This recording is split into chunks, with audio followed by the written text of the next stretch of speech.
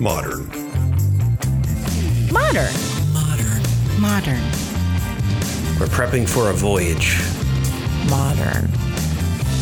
The force of an old-fashioned equals whiskey mass times bitters acceleration. Why don't you make that a double? Modern Bar Cart. What's shaking, cocktail fans? Welcome to episode 152 of the Modern Bar Cart podcast. I'm your host, Modern Bar Cart CEO Eric Kozlik. Thanks for joining me for this interview episode where we sit down with the best and brightest minds in the spirits and cocktail world so that we can share their secrets with you. This time around, I have the great pleasure to spend some time chatting with Derek Sandhaus, widely regarded as the English-speaking authority on Baijiu, a spirit that is produced in greater volume than perhaps any other in the world, and yet one that is largely unknown and misunderstood here in North America. During this interview, Derek and I unpack a whole slew of information about Baijiu, including its almost shocking production methods, its unique terroir, and some of the cultural forces that shape its regional variances across China. But before we do that, let's take a little pit stop first so that you can make yourself a drink. This episode's featured cocktail is the Good Fortune. Developed by former podcast guest and tiki bartender extraordinaire Shannon Mustafer, this unique cocktail was created specifically for Ming River Baijiu, which is Derek's brand that he developed to help spread Baijiu to the West. To make the Good Fortune, you'll need 1.5 ounces of Sichuan peppercorn-infused Ming River Strong Aroma Baijiu, 1/2 ounce whiskey. And because the type of whiskey isn't stipulated, I'd recommend starting with something mild like bourbon or Irish whiskey, and then work your way up to something more robust if you think the drink can handle it. 1 ounce mango juice, 1/2 ounce lemon juice, and 3/4 ounce of clove syrup. Combine these ingredients in a cocktail shaker with ice, shake vigorously for about 15 seconds, then strain into a large rocks glass over crushed ice, and garnish with a fragrant bouquet of mint.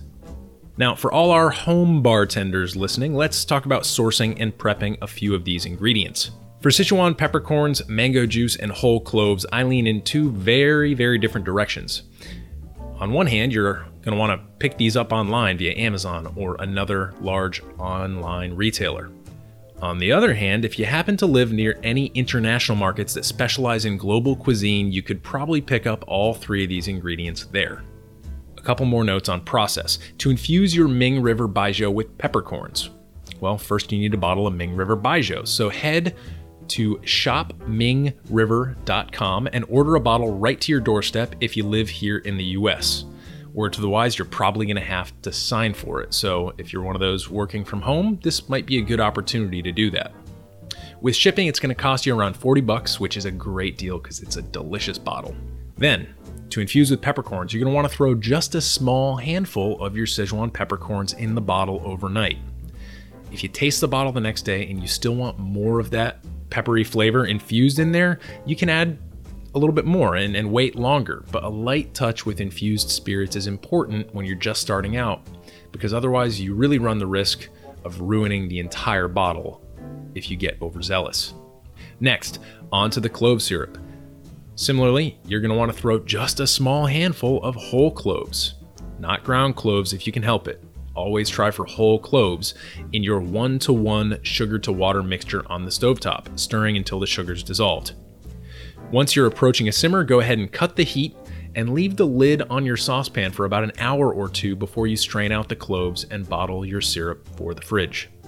I know those were a lot of instructions, but if you do your prep work well, the Good Fortune cocktail by Shannon Mustafer would be an excellent drink to serve in bulk the next time you host a socially distant gathering to celebrate the summer.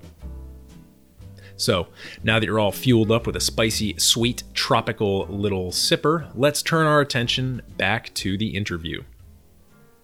In this eye-opening conversation with Baijiu expert Derek Sandhaus, some of the topics we discuss include what Baijiu is, which might seem like a simple definitions game, but it's way more interesting than that. How Derek came to spend years in China studying the culture and learning as much as possible about Baijiu and the people who make and enjoy it. What sort of microbial magic needs to happen in order to produce liquid alcohol from a solid fermentable mash? And to that end, what Baijiu shares in common with other spirits like open fermented mezcal and dunder fortified Jamaican rum? We talk about two of Derek's books, Baijiu, The Essential Guide to Chinese Spirits, and Drunk in China, the more recent of the two.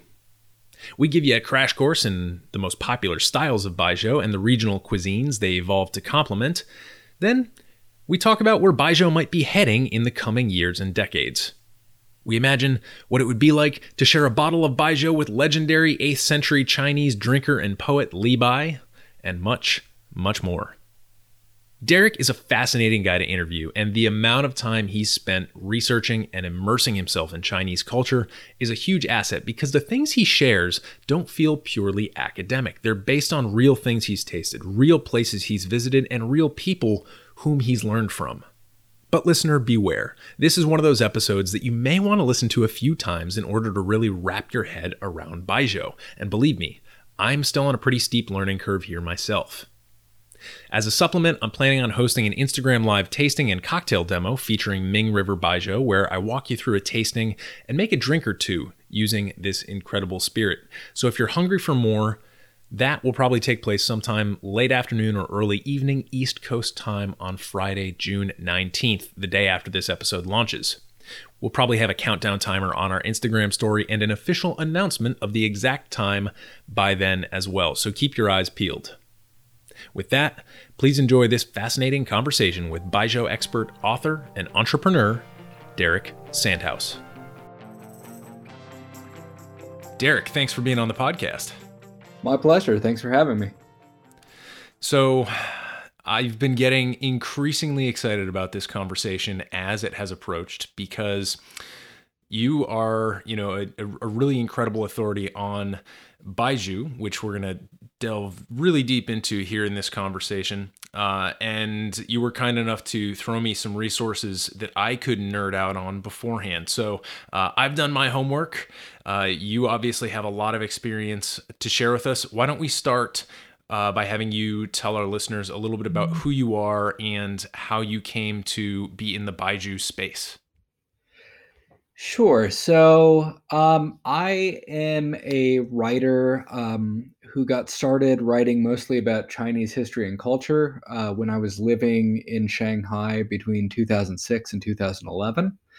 After I left Shanghai, I moved with my wife to Chengdu, which is the capital of Sichuan province in southwestern China. And while I was there, I became very interested in one of the biggest industries in Sichuan, which is distilling spirits.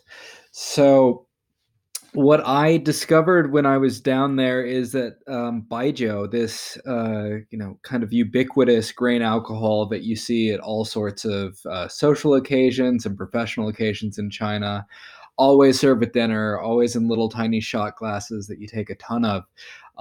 And something that's taste is quite unlike that of a lot of the liquors that we grow up with in America and Europe. It's a drink that's not very well liked among people from other countries. So I'd never given it proper thought, but I was seeing it all around me when I moved down to Sichuan. So what I decided to do was to begin researching, going around to different distilleries, talking to different people in the industry, and seeing if I could figure out what it was that made this such an important special drink in China, and yet so kind of overlooked and dismissed by people in other countries. And what I discovered pretty quickly into my research project was a couple important things. One was that Baijiu is not like one specific type of alcohol, but it's a category of alcohols, 12 in all, and they can taste very different from one another. So Baijiu wasn't even what I thought it was when I started the project. And then the other thing I learned really quickly is that there are many quite wonderful and exciting Baijius. So from there, it just became a process where over the next couple of years, I traveled around the country, met people who were making different styles of Baijiu, and kind of read everything I could get my hands on in English and Chinese. about this category of spirits to try to like figure it out and hopefully explain it to people who don't have the chance to go to China and learn the language.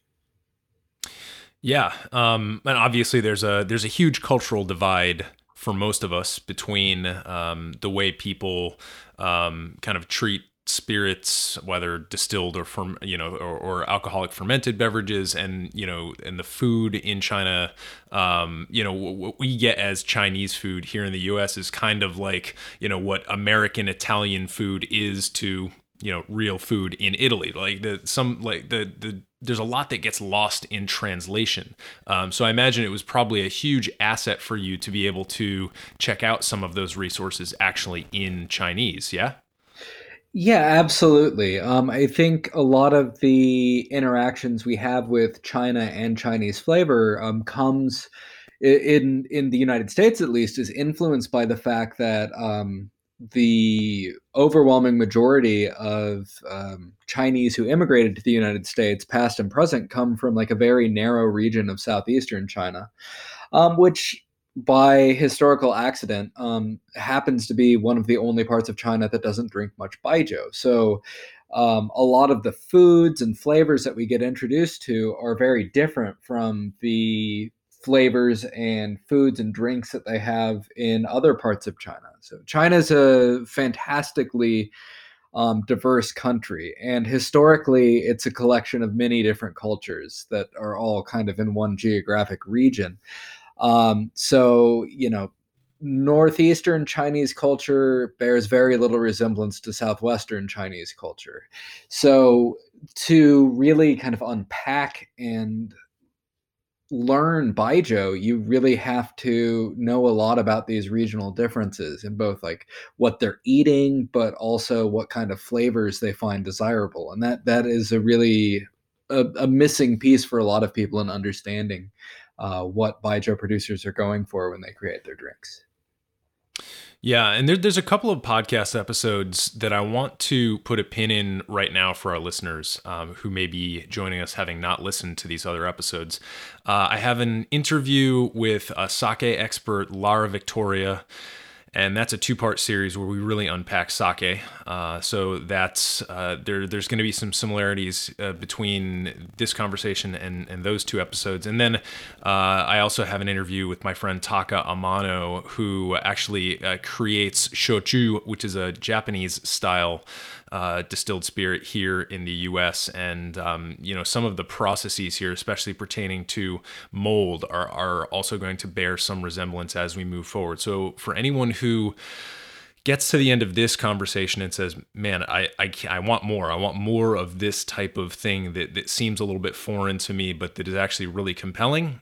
Check out those, the sake episodes with Lara and the shochu episode with Taka, because there's going to be some parallels, although Baijiu is certainly more different still than some of these other spirits that we've covered in the past. So before we jump into some really compelling stuff about how Baijiu is made from solids rather than liquids like we're used to here in the US with our distiller's beer that goes into the stills, let's talk about the word itself, because you actually called out a mistake that I had on my interview questions. I spelled it wrong, which is never a good place to start. And I feel like I may even be pronouncing it wrong when I pronounce it almost phonetically, calling it Baijiu. So can you just take us through the spelling, the pronunciation, and then maybe that'll allow us to segue into how it's different from some other Asian spirits like soju and shochu, for example. Okay, yeah, those are 2 topics that kind of dovetail very nicely into one another. So, Baijiu is a word in Mandarin Chinese. It's rendered in Roman characters Baiju, and it means essentially white alcohol. So, the way that I tell people to pronounce it usually is like you say like bye, like that's pretty straightforward, like you're saying goodbye to someone. And then the second word is closer to like, I guess you might phonetically write it like JYO. So like Geo. Like the first syllable in the Italian name Giovanni, so Baijiu is how it is roughly pronounced, and it's a word that's not terribly historic in China. So it became the word for like all types of traditional Chinese spirits around the 1950s. But before that time, the word for liquor in China was actually like burnt alcohol, or in Mandarin, shaojiu, which is the same word as soju in Korean or shochu in Japanese. So really this is a family of East Asian spirits, and what they have in common is a single origin. They all tend to be grain based in their oldest forms. Korea and Japan have gotten into some other ingredients as well over time, and they're all fermented using like naturally harvested like yeasts and molds. Right. And like even as you're like one other little I guess etymological reference here for folks is that in the West we also have references to burnt alcohol, right? Brandy coming from the brandevin, burnt wine, literally. Sure. So it's sort of following in that tradition.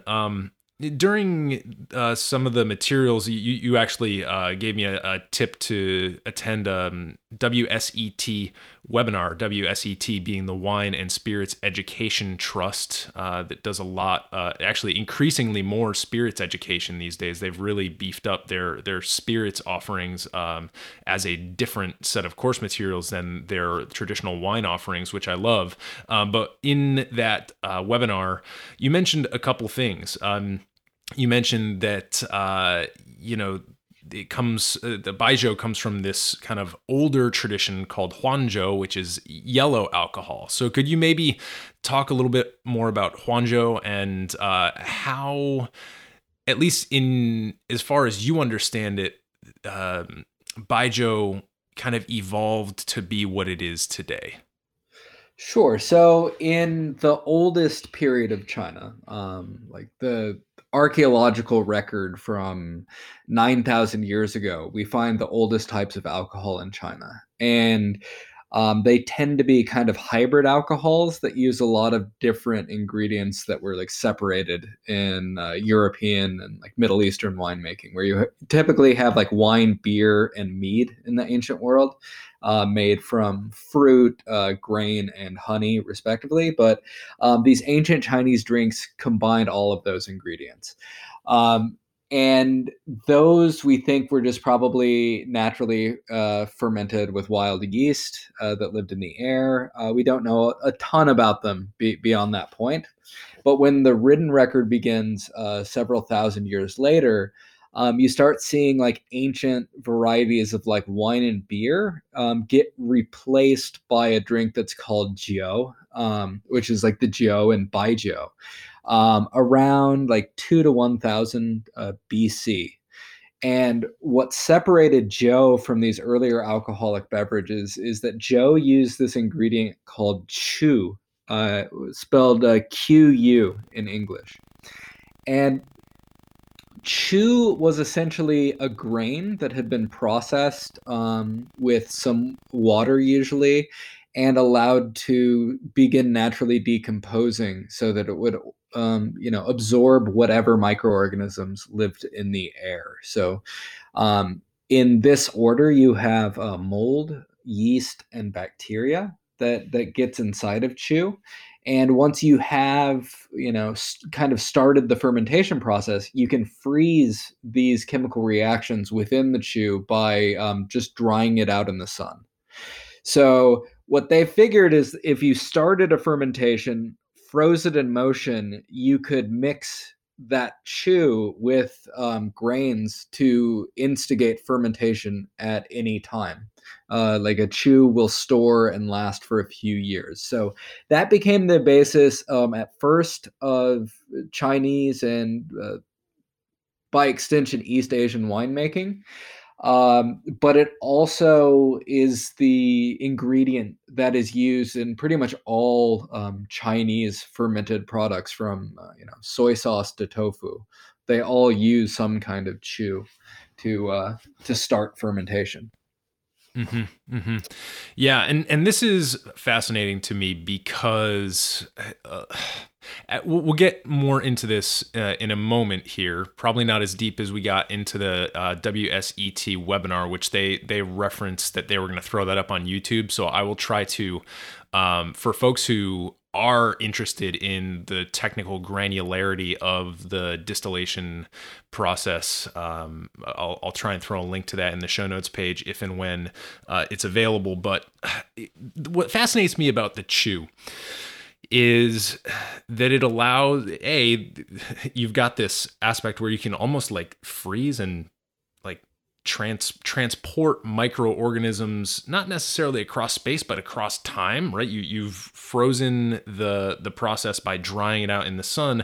And then as you were able to, you can kind of dope it into your fermentation and then by extension the distillation process whenever you need to, whenever the timing is right. And then the other thing that fascinates me about it is that we've got this trifecta of microorganisms at play in the mold, yeast, and bacteria. And as you mentioned, you said in that order. We'll get to why that order is important here in just a moment. But most of us here in the US, when we think of either brewing, winemaking, or distillation, we think of a single microorganism, yeast. And I think part of that is us overlooking the role that bacteria play in the distillation process, because wherever there's yeast, there are bacteria. I had a really great interview with distiller Brian Davis, who did an incredible job kind of almost dramatizing this age-old battle between bacteria and yeast, and how the yeast have almost kind of domesticated humans to aid them in that battle. So I'll try and link to that in the show notes as well. But take us a little bit more through the fermentation process, whereby we somehow get a alcohol product out of a solid, right? Because I think that's the most mind-blowing part of this process for me and most listeners. Sure. So this drink that pops up a few thousand years ago called Joe, this would actually be the same as Huangzhou that we were talking about earlier, yellow wine, which is just now like a catch-all term for any traditional Chinese fermented beverage made with grain and chew.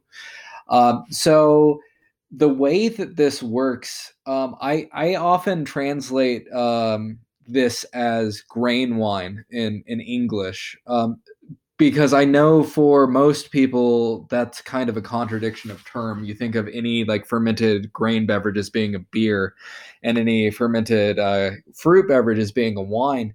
But this drink that comes out of it is quite a bit different than a beer. So the way that it works is when you combine chew with grain, you are doing two processes that are done separately in beer making.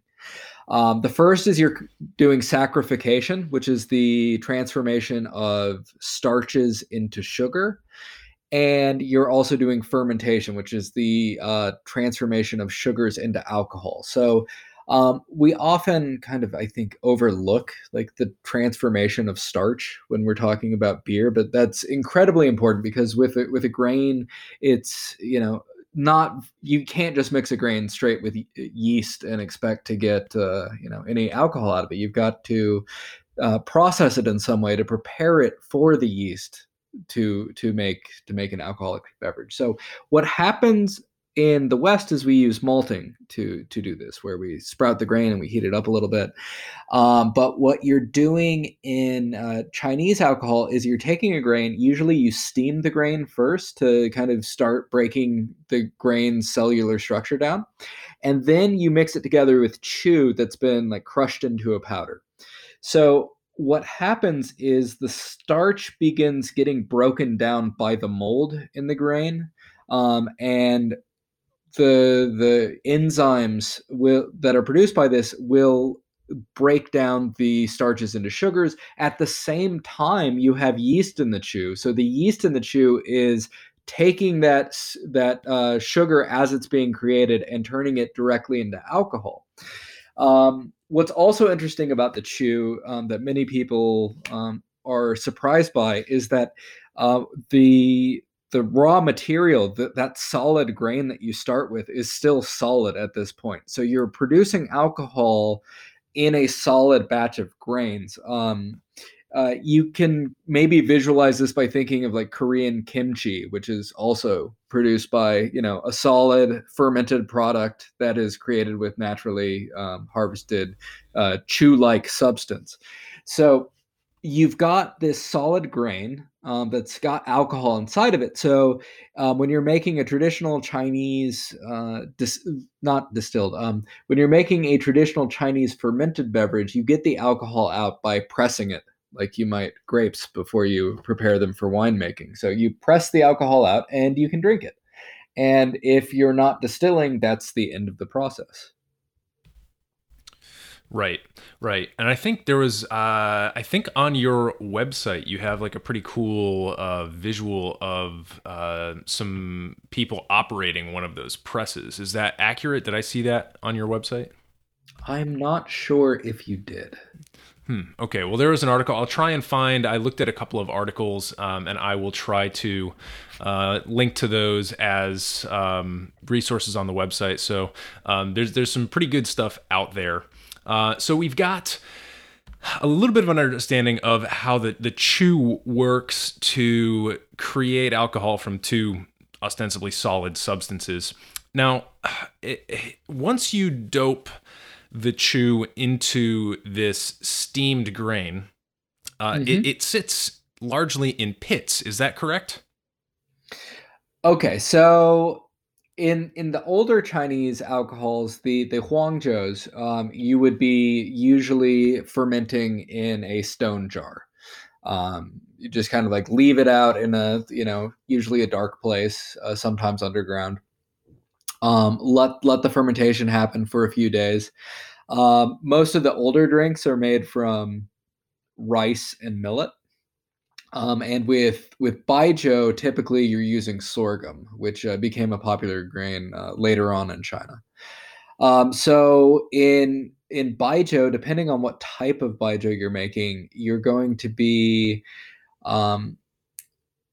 you're probably leaving it for about a week up to several months for fermentation. And some of the types of baijiu still use stone jars as the primary method. Some of them, for higher yield purposes, use like stone pits that are literally just pits dug out of the ground.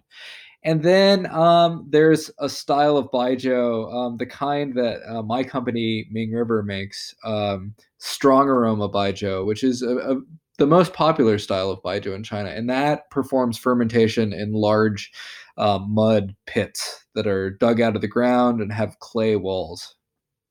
I'm wondering if you could get away with something like that in the U.S. Like, part of me thinks no. Well, I mean, I don't know what the regulations are. There are no regulations for baijiu in the United States because the United States, the TTB doesn't recognize baijiu as existing at all. So I imagine that you might be able to get away with it, but it would require, educating the food safety professionals who would give you approval to do so, because this is a process that doesn't really have much of a parallel outside of China.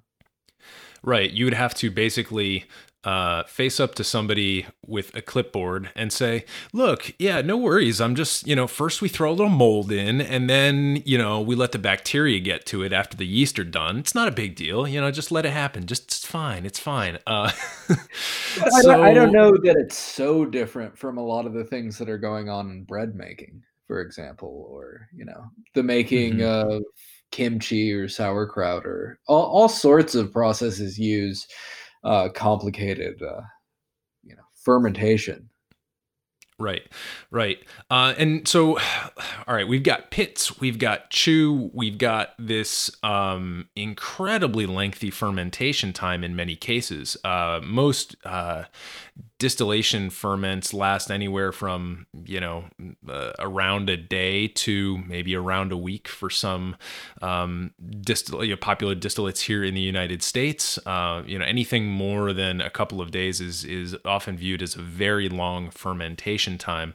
But what we're talking about is something that spans months. And so just a couple of things that I wanted to pull in here from other spirits traditions, because I really see Baijiu as a not a fusion in and of itself, but I see a lot of aspects of the production process as being similar to parts of other processes that are in themselves interesting. So obviously one connection to make is with dunder in the rum world. And in the webinar the other day, you did mention that, as a Baijiu company might start, producing products, a new company, for example, they might attempt to season their pits, with bacteria in much the same way as people in the rum world might use dunder, which is kind of the same in the same spirit, in that it is a microorganism slurry that allows some of these esters and aldehydes to form as flavor compounds later on down the line. So there's the dunder connection, and then of course there's the larger implications of what we would call terroir. And most people think of terroir, I think, as weather and soil conditions. But I think what we're seeing with Baijiu, and then with, by extension with the dunder aspect of things here, is I think what we're seeing is that the microbiome of an area plays just as importantly into the terroir of the end product.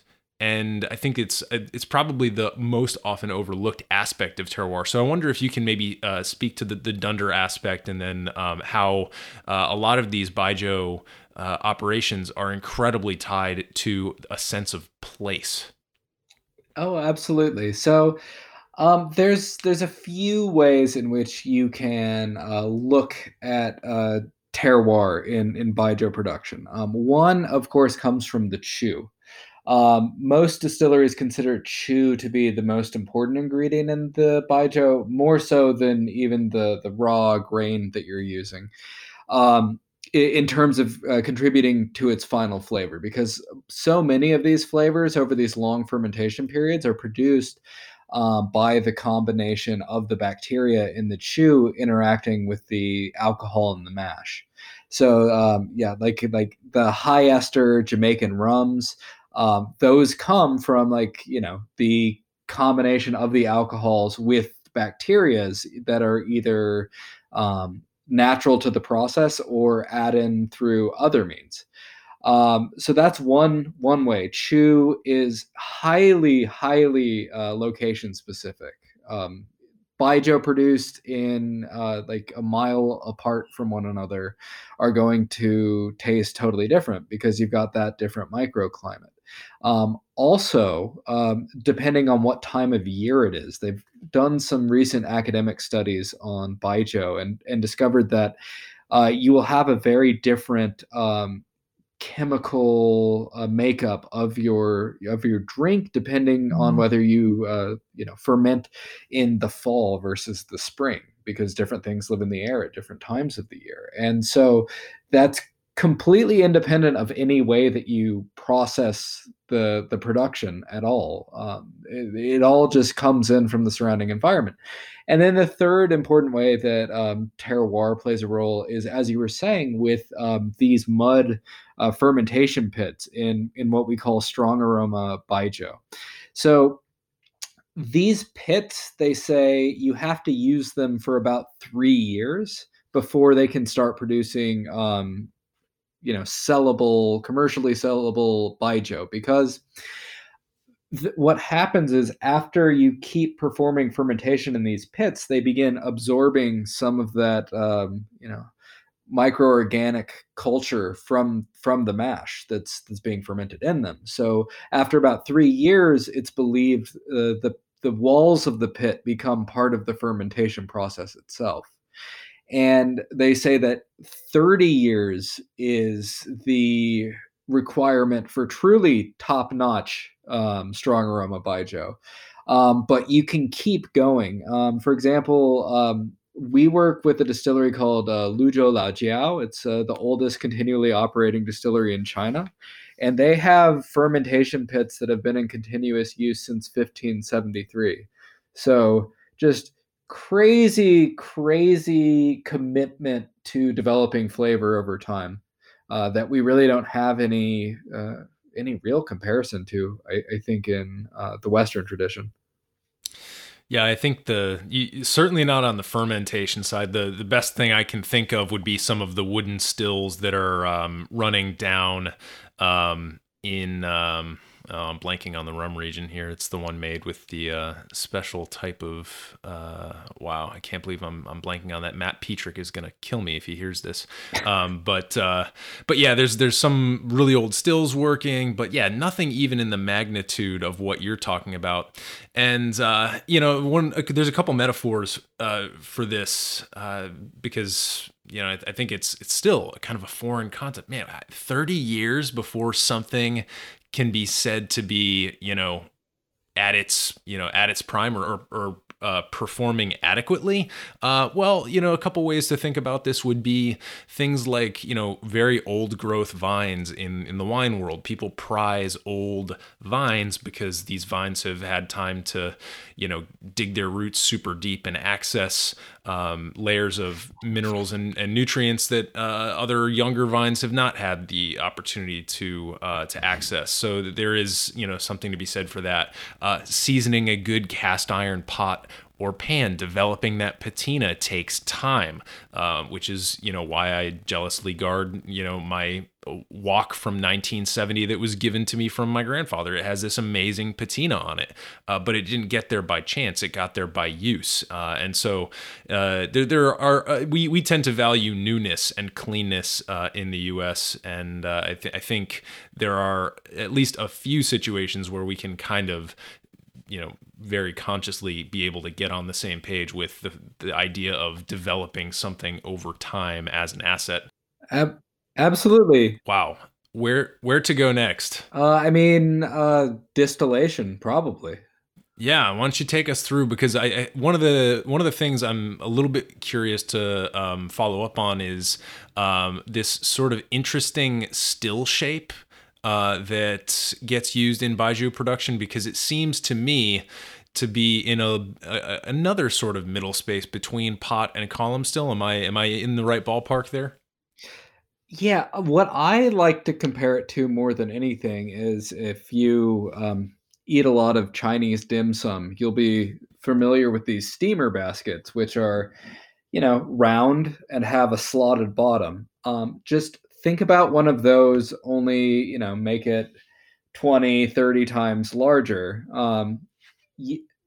This is the shape of a Chinese still. There's different variations of it. The Filipino still that they call it in Mexico is one variation on this theme. But the basic idea of how it works is, if you go back to the Huangzhou, when you were creating a solid mash of grains that is fermented and has alcohol inside of it, if you don't press the alcohol out of it, you can just shovel the grains into a big pot. And since this pot is open on the bottom, you can put it over boiling water, and the steam will go up into this mash, heat up the mash, vaporize the alcohol, and you can collect that alcohol and condense it back into a liquid. That's fundamentally how the distillation of Baijiu works. The way that it's more similar to a column still is that because it's a solid mash and your heat source is on the bottom and the steam's rising up into cooler grains, As the alcohol vaporizes, it will hit the cooler grains and condense back into a liquid. As it travels gradually up the mash, getting hotter and hotter until you reach the top, you're dealing with a vapor that has been distilled many times. So the mash kind of functions like those bubble caps in a column still, without actually having anything but a single pass through the mash.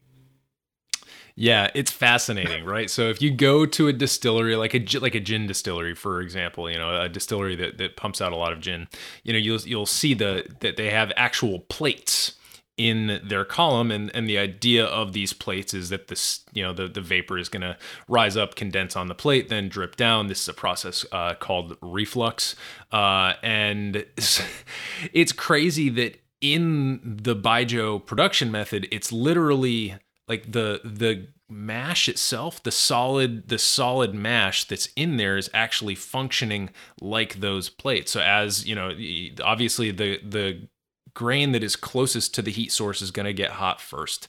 Then it's going to, so it's kind of like this rising action of temperature, literally not just getting hotter when I say rising, but also rising through the physical body of the mash. And again, I don't think I've ever come across anything like that in U.S. distillation.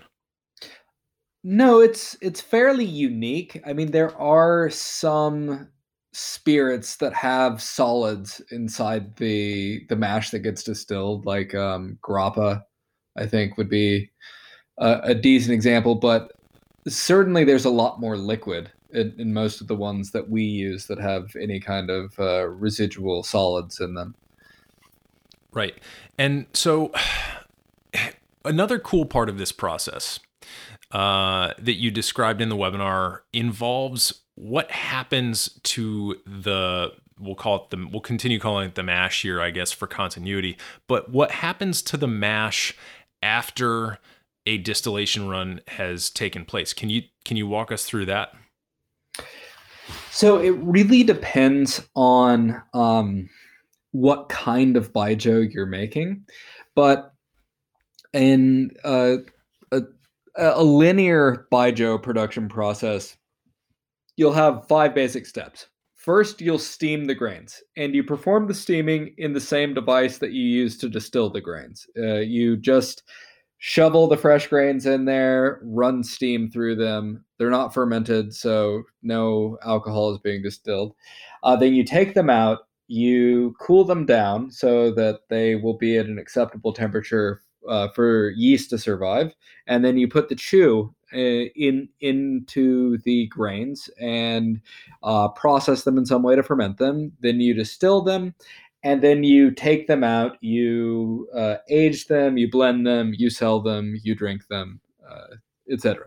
And what happens is some distilleries and some styles of baijiu make it more of a circular process where after you ferment the grains, you add some fresh starches into the mash and then you distill it. So what you're doing when you have fresh grains and fermented grains in the still together is that you're actually steaming grains and creating a new source of starch at the same time that you're distilling the fermented grains and getting the alcohol out of it. So you can take the mash out of the still, add more chew, begin fermenting the grains that you added right before distillation, and just keep using that same mash over and over again. So for what's called light aroma baijiu, usually uses 2 fermentations and distillations of a mash.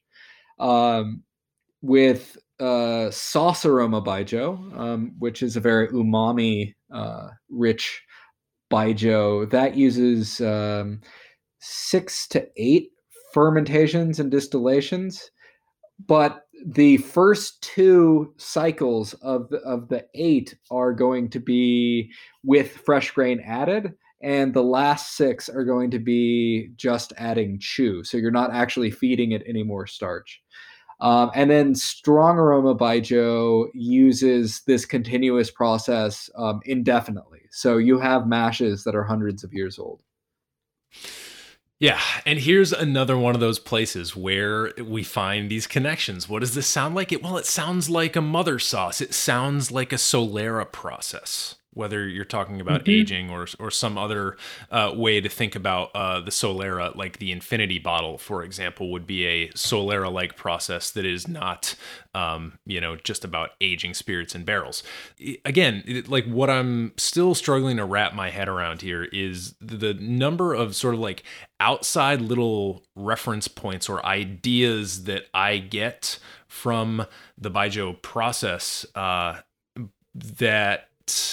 but that still aren't sufficient. Like just because you understand Dunder, just because you understand Solera, just because you understand somehow the process of taking a solid and getting alcohol out of a combination of two solids doesn't mean you have a good handle on what Baijiu really is. And so I think that's why I'm so excited about the category.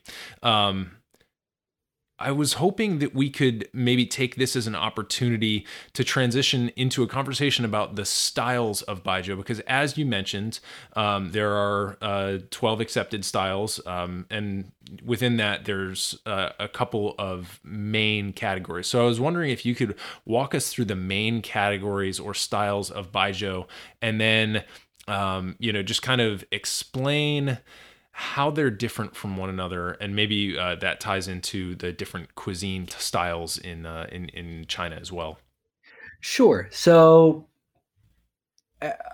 as I said earlier, when you're drinking baijiu in China, typically you're doing so at a mealtime. So, it's really important to understand what the food is of the region that baijiu comes from, because that baijiu is being produced with that food in mind and to create complementary flavors to that style of food. So the four main types of baijiu are sorted by aroma, and these are just literal translations of what they call them in China. So you have rice aroma, which comes from southeastern China. As the name might suggest, it is made from rice, and it uses a chew that is also made from rice.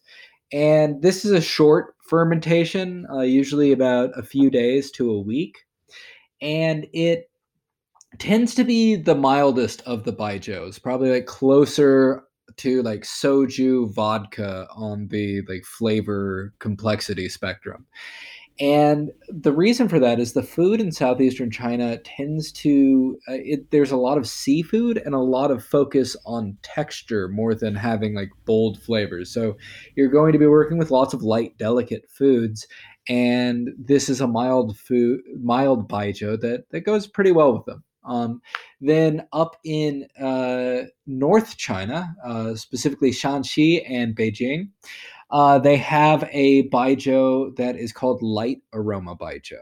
And this is a sorghum based baijiu. It uses chew that's made from barley and peas.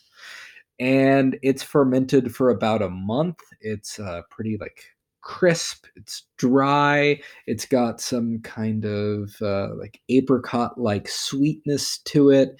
I find it closest to grappa if you're looking for a spirit analog.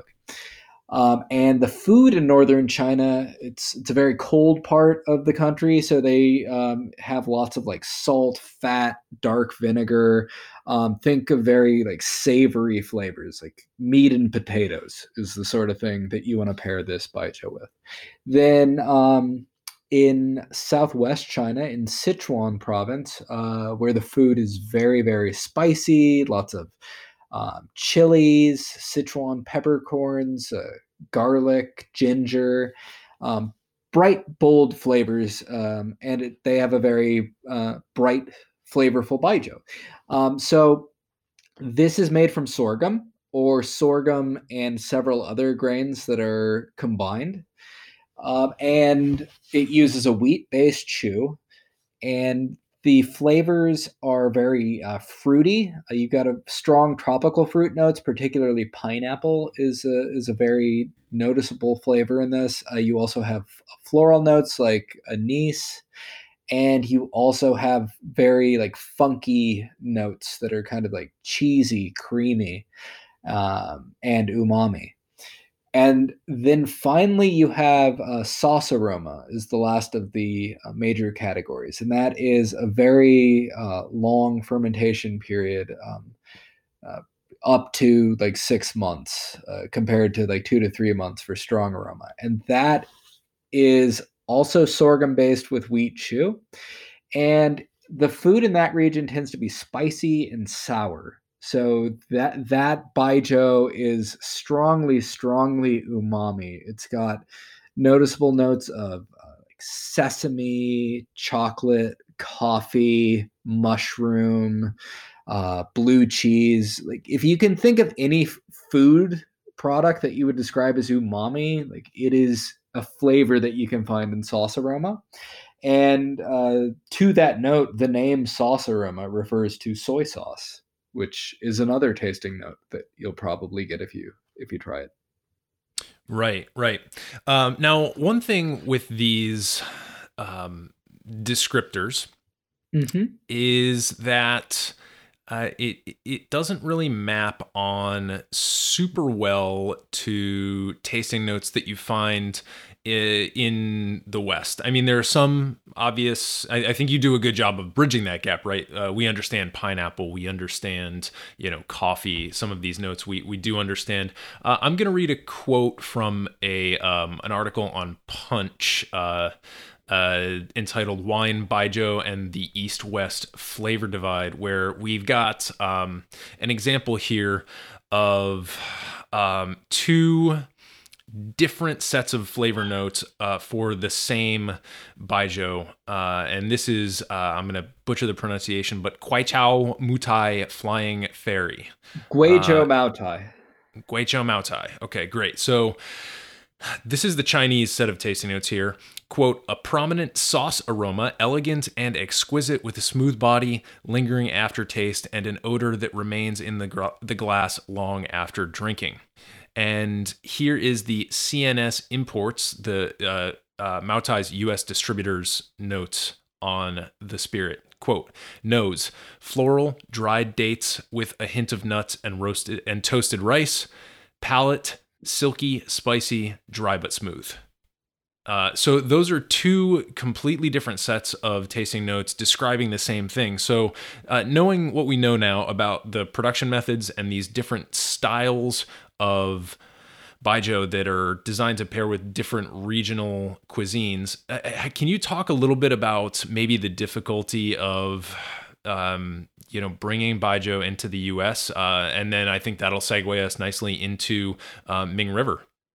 Yeah, sure. So one of the first things I wanted to do when I was writing my first book about baijiu, this would have been like 2013 that I was doing the research, was get together a bunch of people with experience in the international wine and spirits world who had written lots of tasting notes for wines and whiskeys, to sit down with me and taste a bunch of different baijius. I think we had about 100 on us for this particular tasting that became the basis of the book Baijiu, The Essential Guide to Chinese Spirits. Because the fact of the matter is, like, Chinese culinary philosophy and Chinese gastronomy is looking for very different things than we're looking for in our foods and beverages.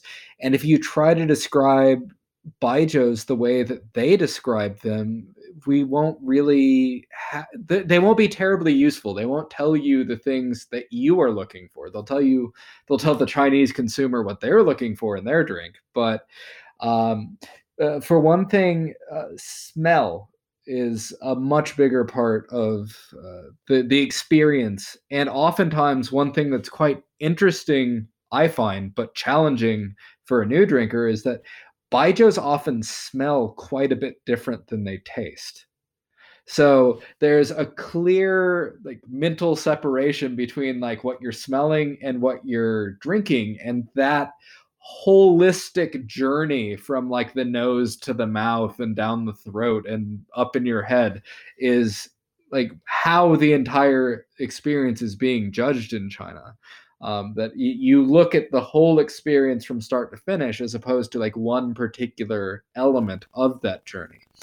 So it was really important for me because I knew I was writing in English. Most of my readers are going to be people who are interested in spirits and are educated in, Western wines and spirits, that they be able to approach these products in a way that makes sense to them, because we're already dealing with a category that's largely unknown outside of China, and has all of these different styles that we're not used to, all of these different ingredients we're not used to, many different flavors we don't know. So I wanted to try to make it as approachable as possible.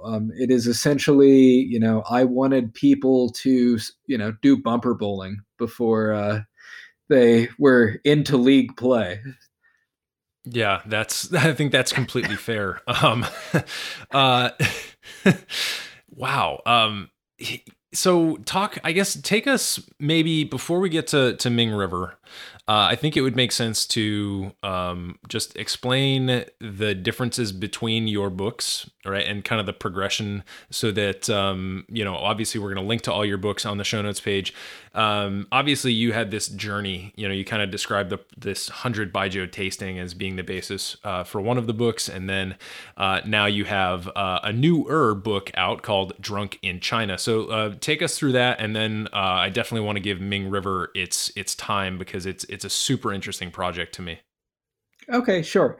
So I guess I told you my story up to the point that I moved to Sichuan and started researching Baijiu. I left Sichuan in 2013, and I'd already written about a year before I left. I finished the first draft of the book that became Drunk in China, which was published last November. And this first draft was really the book that I set out to write, because I'd been writing mostly about Chinese history and culture up to this point. I didn't have any background in spirits aside from drinking a lot.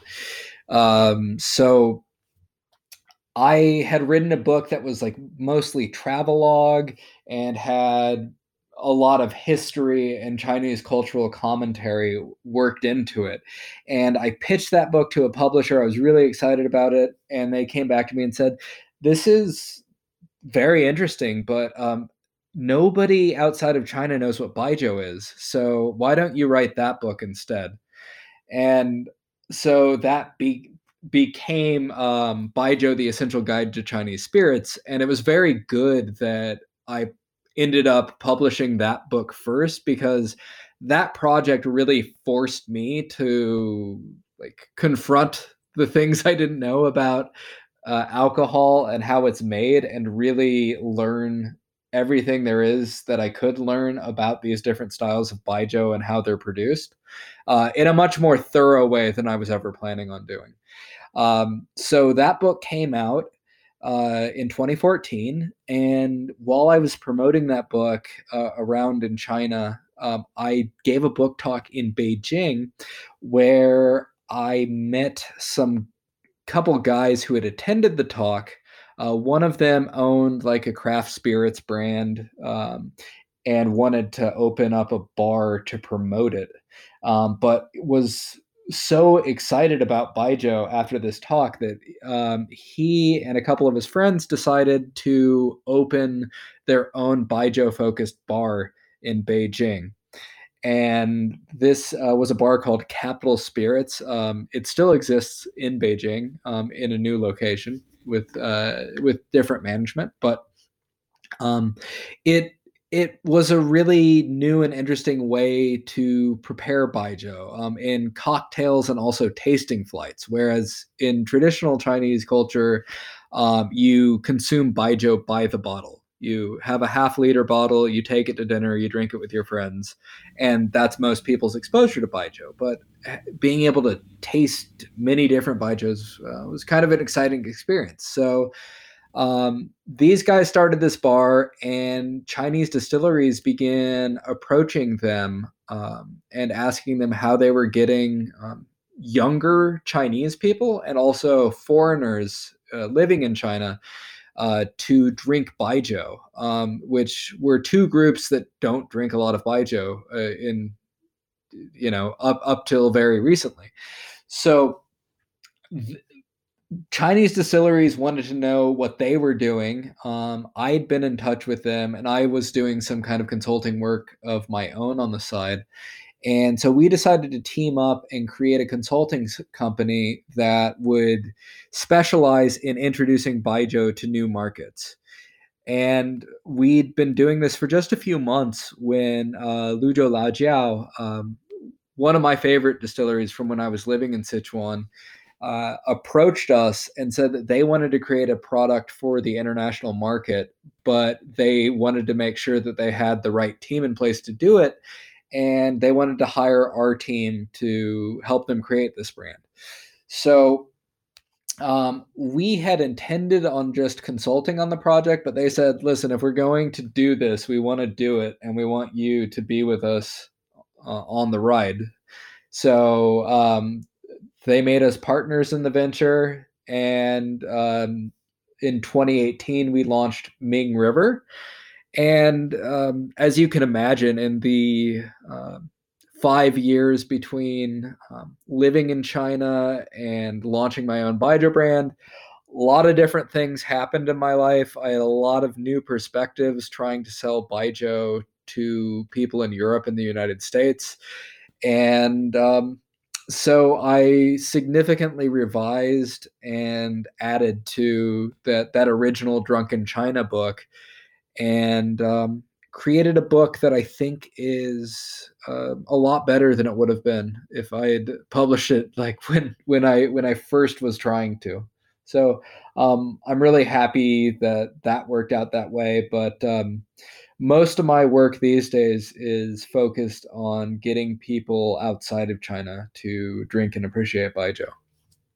Right. And one of the things that you mentioned in the webinar, or that got mentioned in the webinar, is the fact that, Baijiu, it's the largest spirits category in the world with roughly 8 billion liters being produced. But in your words, like less than 1%, and potentially significantly less than 1%, actually leaves China. So with Ming River, can you describe maybe the nature of the product? I actually have a bottle heading my way. So as we promote this episode, I'm going to try and do some Instagram live tastings, maybe get a few more bottles here as I can scrape them together in DC, and then do a bit of a comparative tasting myself with Ming River. But ostensibly, you're part of that less than 1% that is not just leaving China, but making a concerted effort to leave China. So what does it taste like, and what's your go-to-market strategy? Sure. So Ming River is a Baijiu that we call it Sichuan Baijiu because we want people to know where it's from and what the tradition that it represents is. And it comes from Luzhou Laojiao, which is the oldest distillery in China. They've been continuously producing Baijiu in some form since the late 16th century. And this is, I would say, a very classic style Baijiu. It's from the most popular category of Baijiu, so it's fairly representative. I think anyone in China who tasted it would recognize it as a Baijiu that is good and ready to be consumed at a banquet. But we made a few fundamental adjustments in our strategy in terms of how we present it. One is all Baijius are blended products because for a couple of reasons. One is just to maintain consistency in a product with a lot of natural variables. But the other reason is that you want to bring in as many of those different complex flavors as possible. So we worked really closely with the master blender at Luzhou Laojiao, and also some bartenders in New York. So we went in with and did several rounds of taste testing where we would have different samples that highlighted on different elements of the strong aroma Baijiu flavor profile. And we would say, do you like blend A, blend B, blend C, blend D? and we'd take that feedback back to the blender at Luzhou Laojiao, and they would give us another 4 samples, trying to pinpoint what it is that the tasters we have were liking. And we ended up with a unique blend that, again, like I said, it's exactly the kind of thing that you could find in China and like would be recognizable as such. But it also highlights some of the flavors of strong aroma Baijiu that is easier for bartenders to work with. So it can be a multi-use product. Then in terms of the name, this was critical for us because we wanted a name that was recognizably Chinese, but also something that could be pronounced by someone who doesn't speak Chinese.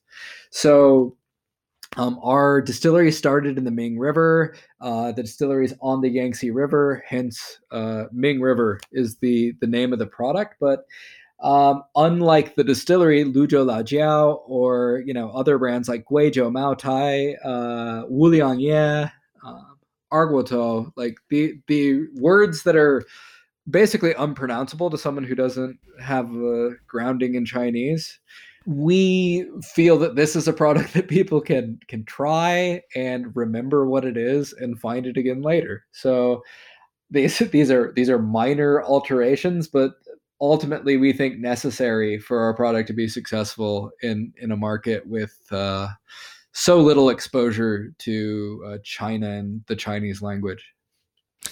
Yeah, absolutely. And it is a beautiful bottle. I'm actually really looking forward to getting it because I think it's just quite pretty.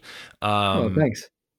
And yeah, so I mean, I guess to wrap up the main segment of the interview here, what do you, I mean, knowing that we're in a very weird time, especially as Sino-American relations are concerned, but what do you project or predict for Baijiu in the coming decade? And any trends that you're seeing emerge? Yeah. In terms of what I predict, I think there's a tendency among a lot of people to say, I've been hearing Baijiu is going to be the next big thing for a while, but it isn't very well known even today, to kind of dismiss it as a category. But as someone who's been laser focused on it for the last decade, the speed in which it has been, accepted by the international spirits world is, astonishing, really. 10 years ago, there were no bars anywhere in the world that were making cocktails with Baijiu. Now there are hundreds. 10 years ago, you would be lucky to find Baijiu in an international spirits competition. Now, most of the spirits competitions are not only having separate categories for Baijiu in their competitions, but also starting to recognize the different categories of Baijiu, properly sorting them. WSET, who we were talking about, they, in their, I believe it's their level 3 spirits program, just added Baijiu as an area of study. So these are all incredibly encouraging signs that people are recognizing both the breadth but also the quality and potential of the Baijiu category. And so I was recently asked the same question you just asked me, like, where do I want Baijiu to be in 10 years? And the answer is, I would like Baijiu to be in 10 years where Mezcal was 5 years ago. Something that everyone knows about. People who are in the know are really excited about it, and the rest of the world is about to find out about it. Mm-hmm. I think that's a great way to phrase it. I want to make 2 quick observations before we jump into lightning round here. One is specifically pertaining to cocktails. I don't think there's a way for us to really usefully discuss Baijiu and cocktails right now. A, because it's still at such a nascent stage of development. and two, because we just need, I think, myself included, to do a lot more tasting before I try to really add to the conversation about cocktails intelligently. So that's what I'm going to do. I'm going to focus on tasting myself, and then obviously sharing those tasting notes with our audience before we talk about that. But I was going to mention that you have a lovely article with past guest on this podcast, Shannon Mustafer, about using Baijiu in cocktails. So I am definitely going to link to that in the show notes page. It's a great read, and Shannon is obviously just a complete whiz behind the bar. Sure. And if I might quickly add, Ming River, we just released a book of some of our favorite cocktails working with Ming River that you can download the PDF of for free on our website that I encourage everyone to check out.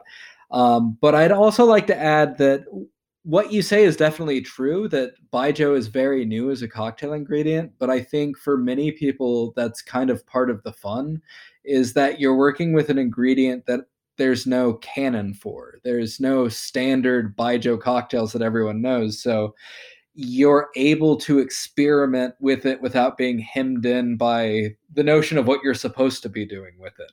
And for people who are creative and like that freedom, the potential is pretty much unlimited.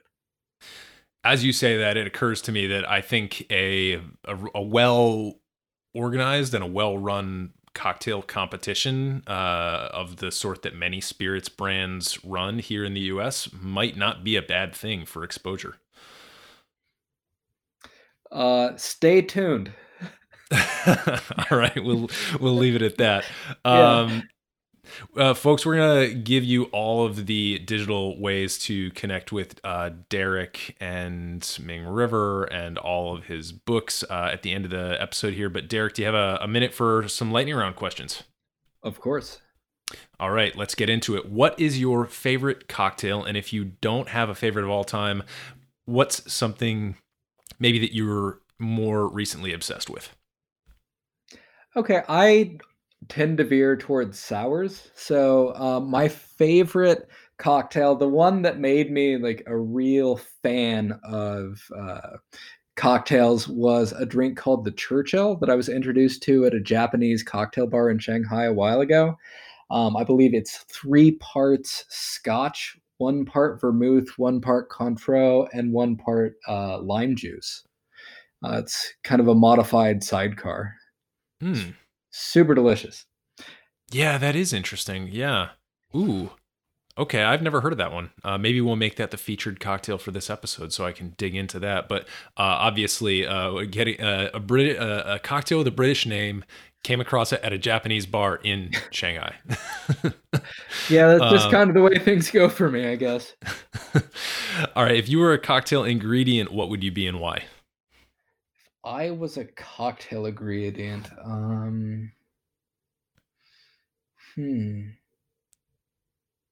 That's a good question. I think if I were a cocktail ingredient, I would probably uh, be something like Fernet. There's a certain degree of complexity. Not everyone appreciates me, but I think those who do really like me.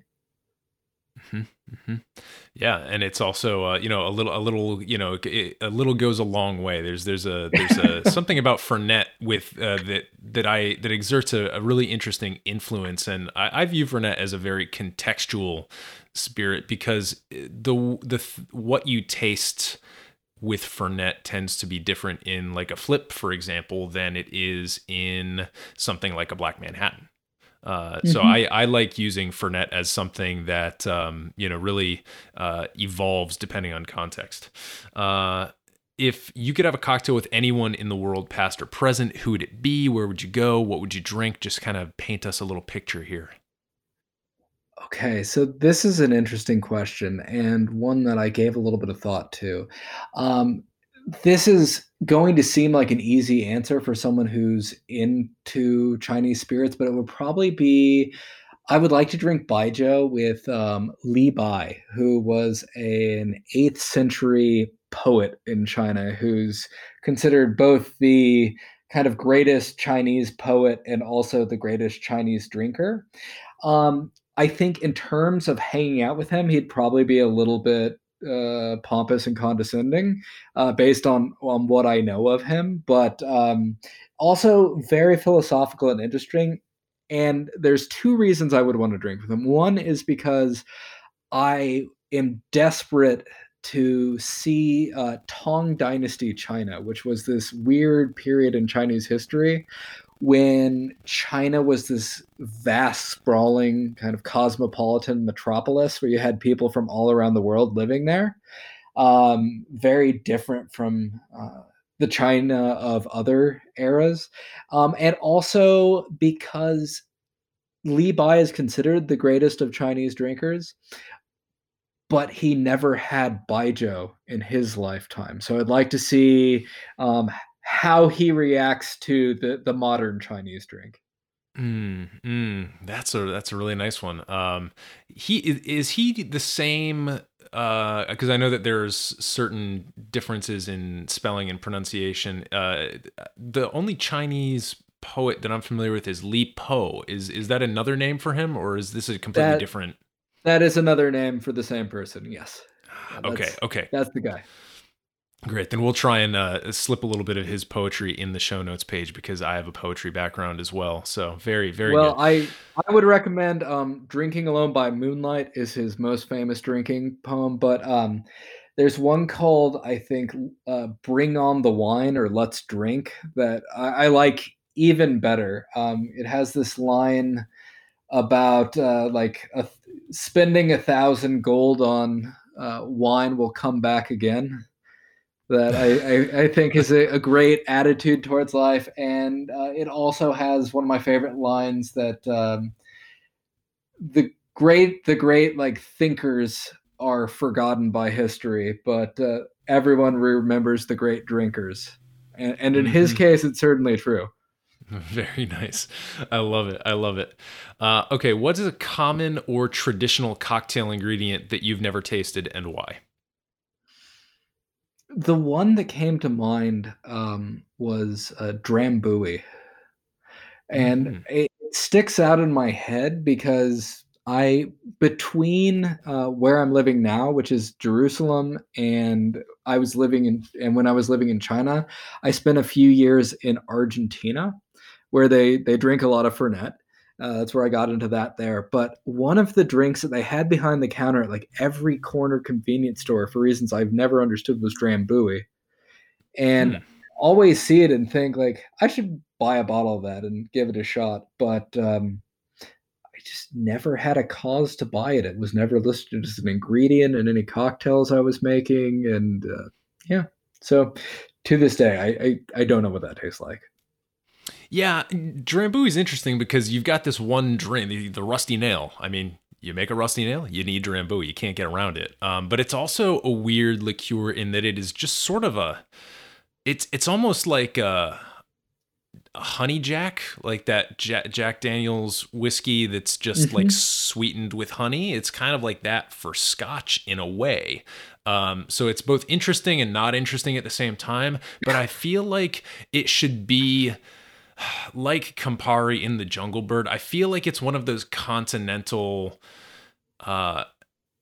cocktail ingredients that could really be used more in the tiki space, interestingly enough, because it's this space, like absinthe or Pernod, it's got this very distinctive flavor that I feel like if used in small parts, Drambuie could be really interesting in the tiki space. All right, wrapping up here, do you have any unusual or controversial views in the spirits or cocktail world? This is going to feel like a cop-out, but that everyone should be drinking more Baijiu. Well, we will definitely do our best here. I'm personally excited about it, and I have literally never had a drop cross my lips. So, honestly, Derek, what I'm hoping is that this can serve as, kind of our essentials episode. And maybe down the line, there might be the opportunity to do some more and more in-depth education events where we can, actually get Baijiu in people's hands and actually, start getting more into some of the nuances, because, as much information as we've thrown at our listeners in this episode about things like, parallel fermentation and terroir and all these different styles of Baijiu, we really only have scratched the surface. So, my thanks to you certainly for being on the podcast. Can you share just the best places for people to purchase your books, the way that folks can learn about Ming River, and any relevant social media stuff that goes along with that? Absolutely. So the best place to order my books, certainly the easiest, would just be on Amazon.com. Or if you want to order my most recent book, you can go to University of Nebraska Press's website. I can provide a link in the show notes for that. My Baijiu educational website is drinkbaijiu.com. Again, that's Baijiu. And then if you want to follow Ming River and what we're up to, mingriver.com, and on all social media at mingriverbaijiu.com. That's, I think, pretty much all of the resources you would need. Right. And so I, here in Washington, D.C., was actually able to purchase a bottle from the site. If you go to the shop option there, is that only shipping to limited states at the moment?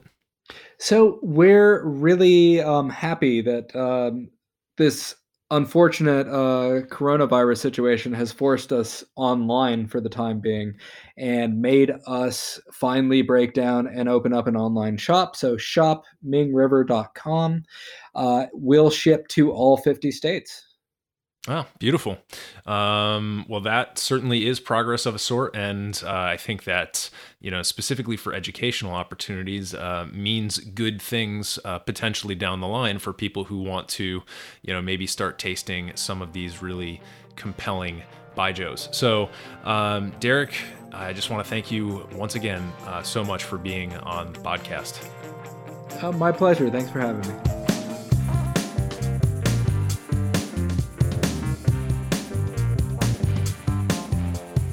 Hey everybody, thanks for listening. If you enjoyed this episode, there's two big things you can do for us here at Modern Bar Cart. One would be to tell your friends and family if you think they'd enjoy listening to us talk about cocktails. And if they don't download podcasts, they can always stream our episodes on their desktop directly from the show notes page at modernbarcart.com. The other thing you can do to help would be to head on over to iTunes or wherever you download your podcasts and leave us a review. 5 stars are great, but we're more interested in your feedback. And the beauty is, the more reviews we have, the easier it will be for other folks out there to learn about our show. We're trying to start a cocktail revolution here, and by spreading the word, you're helping us fight the good fight. You can always reach us by emailing podcast@modernbarcart.com if you're looking for cocktail or bartending advice, or if you're a pro who would like to pull up a mic and be interviewed for all to hear. Also, definitely follow us on Instagram and Facebook at Modern Bar Cart for cocktail porn, recipes, and entertaining tips. And keep an eye out for new product releases and special offers, which are happening all the time. We love our listeners, and we really enjoy giving you exclusive discounts and sneak peeks at our latest and greatest cocktail projects. This episode may be over, but for you, the mixological fun and adventures are just beginning. So remember, folks, drink responsibly and experiment boldly.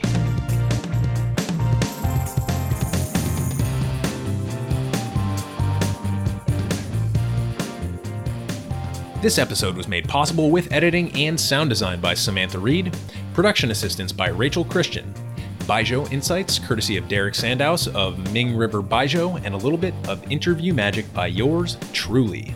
This has been a Modern Bar Cart production, copyright 2020.